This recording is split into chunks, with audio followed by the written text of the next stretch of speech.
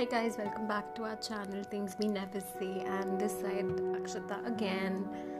So today we'll be talking about teen life or teenagers' life. What we exactly, what is happening in adolescence and everything. So what we need to take good care of, how do we do it, and just simple things. So young people going through the process of adolescence, they need what they have always needed from their parents first play a lot of good role every time, okay. And the second thing is the people you choose. Third thing is how much of peer pressure you go through when you are having that time of the period, which is like 16 to 20. So this is something which is like a very critical age, where you need to decide a lot of things, where you need to do a lot of things. There should be step-by-step guidance for you. There should be someone to support you mentally. There should be someone who can hold you emotionally. So parents first, they do a great job. We all know that. But few of our parents, not just Indians, but even few of the other state parents or throughout the world are not that comfortable to talk for or to learn or to discuss. So teenage plays a very important role. Like what you do in your teenage will reflect later. So if you choose something right now and if it is good, that, and you do it, then it's going to be beneficial for you. And we get addicted. That's the moment where you get addicted. You adapt things very quickly, where you just get adapted to things which you never thought of. It just under peer pressure, or it might be under any of your dare, or any of your family, cousins, anything it can be. There are particular skills that support children in learning how to manage themselves, okay?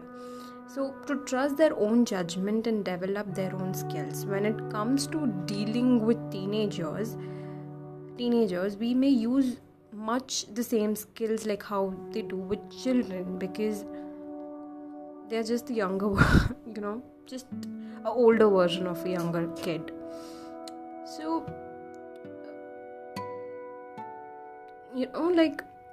these include various kind of things, like encouraging, being enabling, allowing children to learn from their mistakes rather than showing them how to do it, accepting they might do it differently from you. Like most of the parents keep saying don't do this, don't do that, but none understands, until unless the person, the individual, the teen goes through it, does that, and comes out of it successfully. That's a life lesson.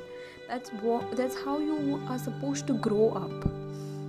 Just accept everything, whatever comes. If you are under a mistake, there should not come an ego or an attitude or any kind of self-respect thing. If you are wrong, then just accept.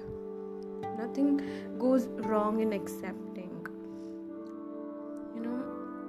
What teenagers actually need.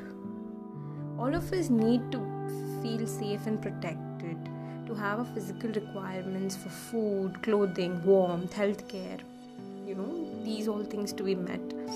One of the flashpoints with teenagers may be conflict between parents wish to fulfill these needs and teenager apparent desire to frustrate or be unrealistic about them, right?